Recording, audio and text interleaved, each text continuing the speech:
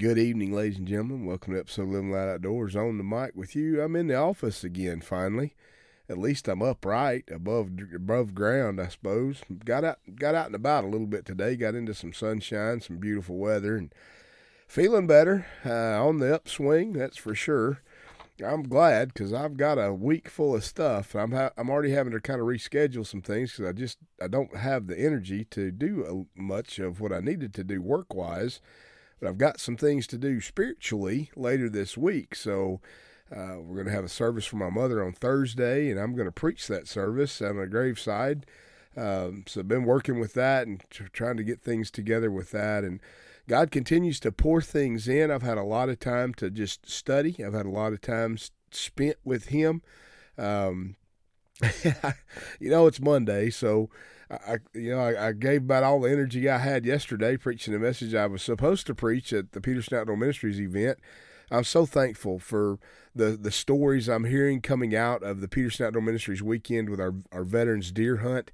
Lives were changed. People were touched, including the volunteers. Nobody that goes on one of our events, nobody comes home the same.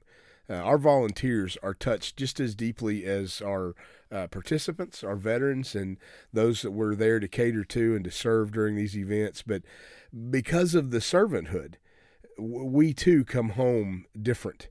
God speaks to all of us in the midst of that. And I'm so grateful that it was a weekend that seemed very powerful. I hate that I missed it. I wished I'd have been there to receive when God pours out like He does.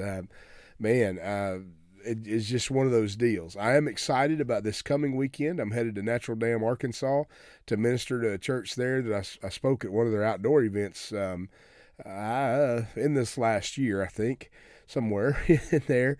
And I'm excited to go down and share what God's put on my heart for them. And it's just going to be a great weekend trip, praying that God gets me healed up so that I'm over this stuff and can do what He needs me to do. But with it being Monday, Mondays we usually kind of take a little back step and go a little simpler with life just because it's a Monday. I want to share just a little thought. It's not much. It tickled me. It got into me, so I want to share it with you. Baptized or pickled? Now, you guys know that I spent a lot of time this summer in the kitchen pickling my cucumbers. I had a ball learning how to pickle and make pickles and learning how to can and water bath and all that stuff that goes along with it. Ron and I had a great time. We've got shelves full of Christmas goodies already. Going to make some more as we draw closer to these holidays. But God put this on my heart a while back, and I just pinned out a few notes, picked up a few things from different people, but I titled it Baptized or Pickled. Now, the Greek term for baptize or baptism is baptizo. So it's B-A-P-T-I-Z-O, baptizo.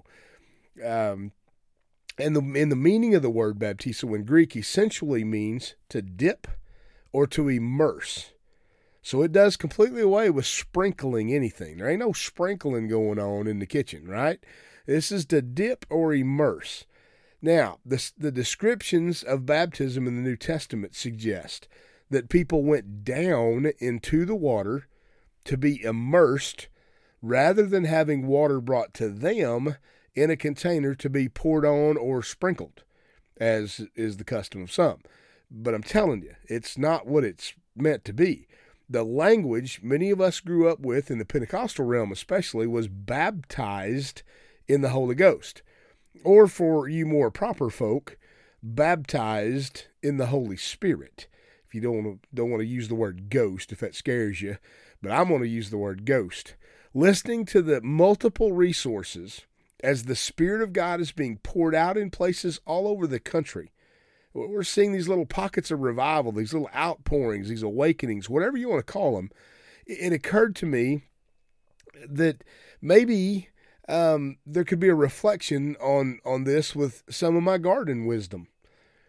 It's like when I make pickles last summer, this past year, I would pick the cucumbers out of the garden, and we'd bring them inside through a process of washing, trimming the ends up, and then I would either, slice them, dice them, spear them, whatever we decided to do. And then I would immerse them in a brine where it has to soak for quite a time until those cucumbers are transformed into a pickle. There's a process, but they're immersed in the presence of something that's going to change them into their coming self. They'll never be the same again. Once you take a cucumber through that process, it ain't ever going to taste like a cucumber again. It's going to taste like a pickle. It could be a spicy pickle. It could be a sweet pickle, which I don't care nothing for. It could be a hot pickle, or it could be just a plain old boring dill pickle. But I don't do a whole lot of boring things. The immersion in the brine, it transforms the cucumber to a completely different flavor. It looks like a cucumber, and I guess if you left them whole, I like to cut them because I like that flavor to get all the way through them. But even though it still looks the same, it has a different flavor profile. It has a new flavor profile. I love that word. I'm learning a new word, flavor profile. This is what happens when we allow ourselves to be immersed in the Holy Spirit. No, I'm going to get in your business right here. It's more than just a touch. It's more than a mere moment. It's more than just a little prayer. It's an immersion. It's allowing ourselves to be completely submerged, buried, as in water baptism. To be baptized in the Holy Ghost is to be completely immersed in God's presence and left to soak in Him until we are transformed, until our flavor profile changes us completely. We may look the same, but we're not going to taste the same anymore. No one's going to see the same flavor coming out of us. And when we spend time in the presence of God, soaking in that Holy Spirit, immersed in His presence, it changes us forever. Lord, that we become baptizo, completely baptized in your holy fire, immersed in your presence until we are transformed into your likeness. God, I ask that you flavor us with your holy essence, that we might be used to ignite an inferno, a wildfire all across these nations. That's just what God is calling us to. We were listening to a message from Perry Stone last night, and I think it was out of one of the revival services that he did at Jensen Franklin's church, Free Chapel, just recently. They did like 2 weeks worth of services, but Perry was talking about being filled with the Holy Spirit, and I loved how he described we don't need to seek the tongues. We don't need to seek to be filled with other tongues. We need to seek to be filled with God's presence, because it's in the midst of His presence that His power begins to show up. It's in the midst of His presence that language will rise up out of our spirit as God's presence fills us to overflowing. That overflow will be the evidence of being filled with God's Holy Spirit. I hope that makes sense to you. I know we've been talking tons about the Holy Spirit. We spend so much time on that because I think it's very relevant. I think it's very important that we need desperately to understand what it means to be filled with the Holy Spirit, baptized in the Holy Ghost, baptized in the fire of God, with the evidence of it boiling out of us. What does that look like? Could be different at any given moment, any given time. There are multiple gifts of the Holy Spirit. But the one truth that shows us that we're no longer the same is that one of evidence of speaking in another tongue. It's as God gives utterance to us. It's His Spirit. We don't need to do nothing. You don't need to come up with some mumbo jumbo. You don't need to jibber jabber. You just need to worship the Lord. And when you hear the voice of God rising up inside of you, Perry actually described it that way when he said it, when he began to be filled with the Holy Spirit at the age of 11. He said he was so desperate. He was crying out. He was seeking God so hard as a young boy. And he said this lady come and said, Excuse me. Wow. That one caught me by surprise. You don't need to force it. You don't need to use your own language. Just worship. Just worship. Just keep praying. And as you keep praying, you'll hear the voice of God inside of you. And when you hear that voice, just begin to speak whatever it is that you hear. And he said, I took that and he said, I was praying so hard. And then he said, it's like within me, I heard me saying something I didn't understand.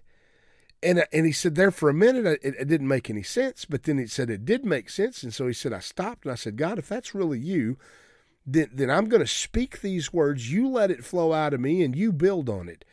I don't want it to be me. I want it to be you.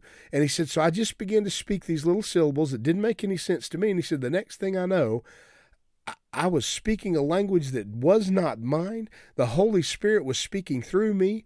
And what a powerful time. And that's exactly what it means to be baptizo in the Holy Ghost.